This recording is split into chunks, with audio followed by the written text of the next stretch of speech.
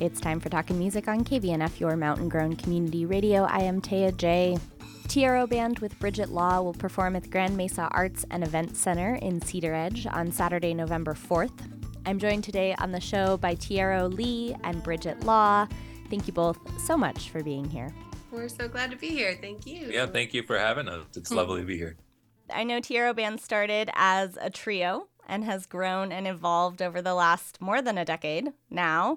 Can we talk a little bit about what the element of adding the violin and really featuring the violin, especially on the albums, how has it changed the way that you play? How has it changed the sound of the band? Well, it's made it more intricate, and we've had to certainly put more thought into it. Before Bridget was playing the violin, I could just improvise all night long, and I wouldn't have to really think about it. I called it an Arabian scale-inspired jam band.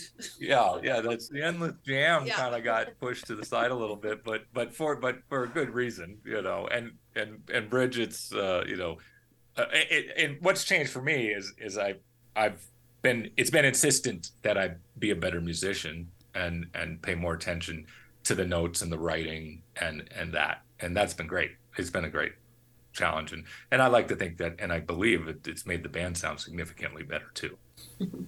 Well, I think refinement in music is a really it's an interesting thing, because you want to leave enough space for the magic to happen, but you also want to build a container so that more eloquent magic can happen.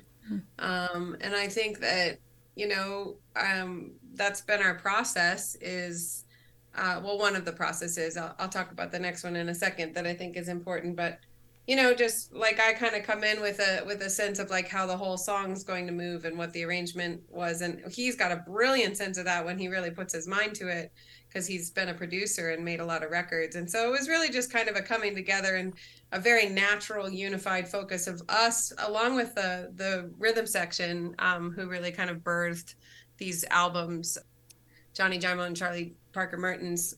It was really the four of us that kind of figured out how to take all of the magic that they had that was really rich and raw and spontaneous, and turn it and hold all of that, but while kind of putting things into arrangements and forms that really took you on a journey. And so that was the one piece. And then the second piece is just that, I had compositions too, and the first album were all Tierro's compositions. And so, it was sort of me kind of giving my 2 cents or adding my flair to his compositions. And then the second album, there's a few of mine in there. And so it was really him coming to my compositions and helping refine the arrangements and giving his 2 cents about how things could be better and stuff. And so really where we stand right now is just a deep collaboration of the two of ours work, and 2 albums deep within that process. And yeah, it's been a dance. It's been a dance, and it's our favorite part. I mean, maybe besides our kids, but it's our favorite part of our connection, really. We feel really lucky that we have that as an outlet. Yeah, it's a really profound thing. I want to talk a little more about that, but can we take a listen to something first? Yes, please. What should we start off with? Well, I think let's go ahead and kick things off with Opening. Opening is on Everlasting Dance. It features the vocalist Zeraphine. She sang on the record. I should mention now, we have an incredible singer that if you haven't seen the band since we've added Lee Gabriel on the vocals, that's one really good reason to get down to Cedar Edge. She's really outstanding. But when we made this record, we hadn't started working with her yet, so we featured some friends, and this one is Zeraphine. And then Tierro can talk and say anything about the composition. Oh, I think you should just listen to it.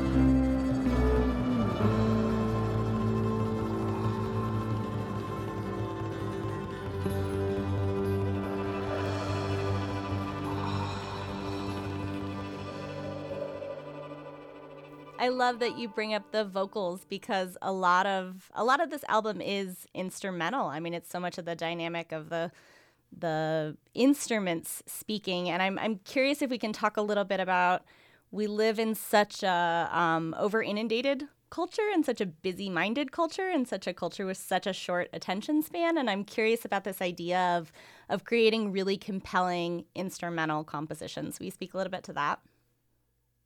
You know, I think that it takes a lot of effort to do that, and it took me a lot. Maybe it just takes me a lot of effort, but it takes it's an important to really get into it and be able to have the instruments and the melodies. And it's really about the music, and it's regardless if it's on a violin or on a piano or on a guitar, that it's about the notes and the way that those notes are playing together and working off each other, and then comes in the qualities of these voices of these instruments. But I do remember sort of banging my head on the desk a lot of nights working on some of that material, where I was just really trying to make sure that the interest and the way that the notes were coming and speaking to each other and was vibrant and exciting. But there was a moment where I really hit the space with Bridget, that the violin and the guitar, they could just talk to each other so effortlessly, and that really was helpful to add a lot of inspiration into it. And then at times when they play together and they're really syncopated or working together, it's just also very powerful. But it's also something that you really have to practice. You can't really improvise that. You need to spend a lot of time, or at least I do, because it takes me a lot of effort to get those lines and beneath my fingers to be able to execute them. So it takes a lot of effort to do that. But I think that on that record, the guitar and the violin speak to each other really nicely, and then sometimes they come together and are saying the same thing, and it's quite powerful. Do you find that it almost gives your audience permission to be present? I think it helps people dance more, right? Because a lot of people are lyrically minded, and so they want to kind of pick up on what the singer is saying, and maybe that creates a certain amount of attention. But we really want people to like kind of drop all of that and just get down, and just let the spirit of the music move through their bodies. And I think that I personally that's what I feel like the instrumentals do, like even in an Elephant Revival set, just like, it's just sort of this little fresh thing that just allows everybody to kind of get their wiggles out real quick. And our approach to instrumentals is obviously a lot more, we're telling a much longer story, and we're taking people on this journey instrumentally. But like it certainly has taken Tierro a significant amount of effort to be able to take these melodies and make it a journey and not just a jam. And he's done a really great job of that. And all that being said, we both really, really love well done vocals, great singers, and both of us have worked with many great singers in our lives. And I was just kind of tired of singing the few songs in the set, because that's not what I sing with my violin. Like, I can sing, but I'm not a singer, and we really had such a serendipitous, meeting up with Lee, and it was just so obvious that we would all work really well together, and so far every show she blows our mind. And it's nice because it's a balance, because she's not on stage the whole time. We still do all our instrumentals, and or maybe she'll like come up and do some sort of like a like a scat, like a vocal without words, kind of movement with it. And but it's nice when you have a message, which we do. We have songs with messages. We have things we'd like to say. And it's nice that we have somebody who can deliver it with the vocal prowess that we think the band deserves. Yeah, love that. Well, you mentioned the relationship between the guitar and the violin, and I want to talk, and you also mentioned your sort of love of collaborating together musically. Can we talk a little bit about the intersection of romantic partnership, creative collaborators, and art and music? Can we talk a little bit about that? I mean, I think that there's these challenges around it, and there's also these just things that make it so much easier when you're have a creative relationship with your partner. In a certain way, I mean, Bridget and I identities have been so shaped for so long in music and our instruments that when we just bring them together, it's fairly effortless. Yeah, it's the easiest part. It's really easy. Yeah, I mean, really the easiest part. That's easy. Like arguing about the set list or the order of or what time we're going to leave for the gig. That might be more difficult, but the musical side is quite effortless, really. It's been ever since our inception of love too. I mean, the music has really been a guide to both of us. I mean, the moment that we kind of realized we were hitting on something pretty special was, it started in the music. And so I find it to be like, it's like a homing device, it's like things get kind of helter-skelter and then we play and then we're like, oh yeah, And even we had this, it was Arise, what would it be, 2014.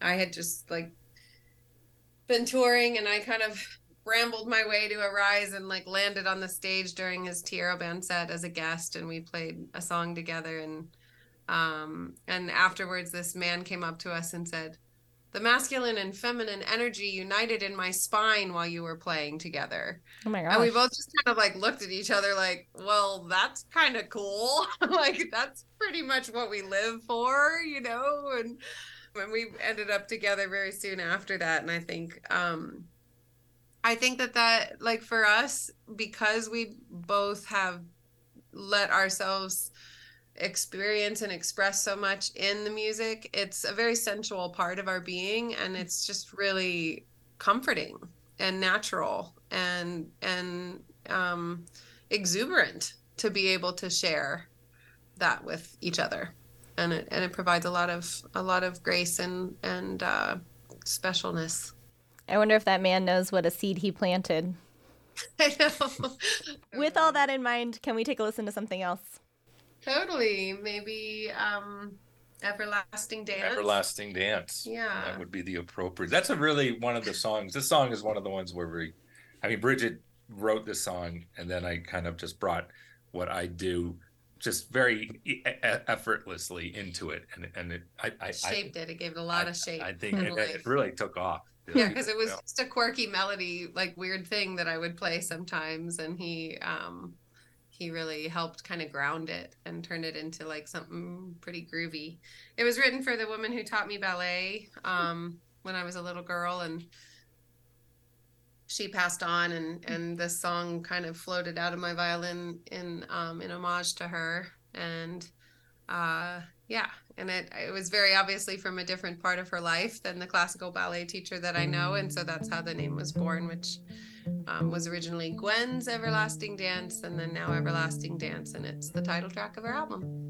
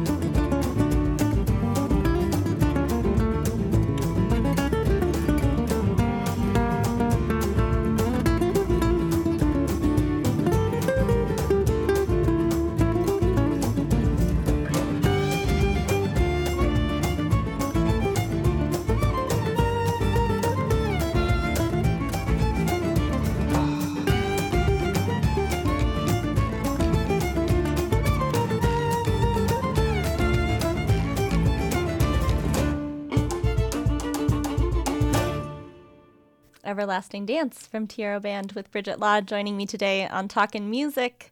You mentioned that song kind of floated out of your violin, Bridget. Is that how music comes to you? Is that sort of, do you think of it as being kind of a conduit for music? Yeah, I mean, my mantra is make me a channel of divine creativity, make me an instrument of the highest will. And I mean that in so many ways, but my practice is through the violin. The world is in such a state right now, and I'm curious if we can talk a little bit about music and the role of music in that, and the role of world music in that specifically, maybe. I would say that my favorite thing about music in a group setting is that when the music is being played, there's like this liminal space that's created that everybody's able to connect to through, this auditory, delivery, this auditory expression. And it like literally creates this plane, this plane of existence that is not as physical as we perceive everything else. And what I've noticed is I find that space to be very, very healing, because people can enter that space and have emotions within that space. Emotions are alive within that space, very obviously so. That's what music is like, taking us on these ups and downs and these, experiences internally, and they don't need to be defined. We don't need to have an emotion while we're listening to a song and decide whether it's good or bad or shameful or, joyful or whatever. It's just that. It's just an emotion. It's just an expression. And I think that is a very, very healthy thing. It seems to me like it's kind of like somatic. It just allows people's bodies and spirits to kind of calibrate and adjust. And maybe there's something really traumatic in the world happening, and they have, wrap their mind around it in every way they possibly can. But then they go and they have this experience with, with this music, and something just kind of clicks, and all of a sudden it's not as stressful anymore, or they've connected to something else that feels more powerful and like larger than this kind of little piece that they are hanging on to. Yeah, totally. I've been thinking a lot about how some of my favorite music is emblematic of a specific time in my life more than it is the music itself. It's whatever it brought up in me. It's a song that resonated with me for a very personal reason. And this idea of, what's your favorite music? What's your favorite song? You get all these questions all the time. And it's like, how to even answer that, because it's so deeply personal to me, because it has so much more to do with the context in which I'm experiencing that, release, or that moment of just being 100% present with something. Yeah, I think, the way you say that, it's like the music holds, like it's like holding your memories, right? Like this time in your life, it's like you're able to like hold experiences, memories, emotions within that, and then maybe it's less of a burden that you have to carry. Is that amazing? How it's hard for me to like remember something that happened when I was like in the 7th grade. But if I hear a song that it takes you right there. Oh yeah. And what is that? Like I'm curious, like what Andrew Huberman would have to say about that. Like what is that? What's going on there? Because it happened just, we were just like 2 days ago, we were at a show, and it was a flamenco show, and the gentleman was playing a Moon River, a flamenco version. My mother used to sing this song to me when I was a child, and it just brought a tear to my eye. And I was just like, God, how does that happen? How does that happen? Being stored in your body on some level, which is what. And it's like the music's like a key that unlocks that moment, or somehow it brings you back into that moment. So, but I can't do that like just without the music part. Yeah. Thank you both so much. What should we close the show with today? You want to talk about Gypsy Weed? Gypsy Weed is a song that I wrote specifically for all the trimmers in the world. and I thought, and it just kind of came out as that. I didn't, intentionally do that, but it just kind of came. It just started with a groove, and Bridget and I were hanging out, and I just loved this groove, and it was really addictive. And then that song got put together around it, but it took. I have a lot of friends who were trimmers and are trimmers, and it was one of those parts of our culture and our society that has always been sort of under the radar, but it was quite robust. It was quite a big situation going on there, and a lot of people, it's very beneficial, and especially in the creative worlds, in the creative realms, and to help people fund their creativity and so they could, work on their creative projects. And I'm just to me, but it's also an unsung hero kind of thing, and so for me, it's the song for the Trimmers, because they are, doing a wonderful job. Thank you.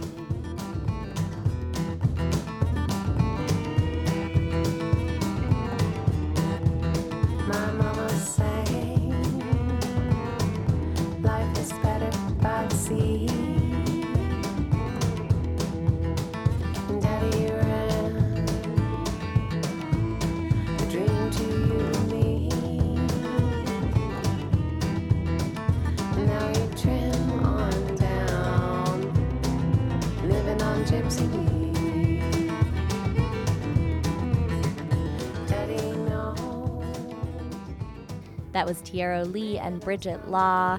Tierro Band with Bridget Law will perform at the Grand Mesa Arts and Event Center on Saturday, November 4th. Tickets and information can be found at gmaec.org. Now you trim on down, living on gypsy weed. Mama came out of Frisco, and Daddy from overseas. An old guitar and a violin, now living on gypsy weed. And we saw planting of a seed, and we trim on down, living on gypsy weed. Here we go.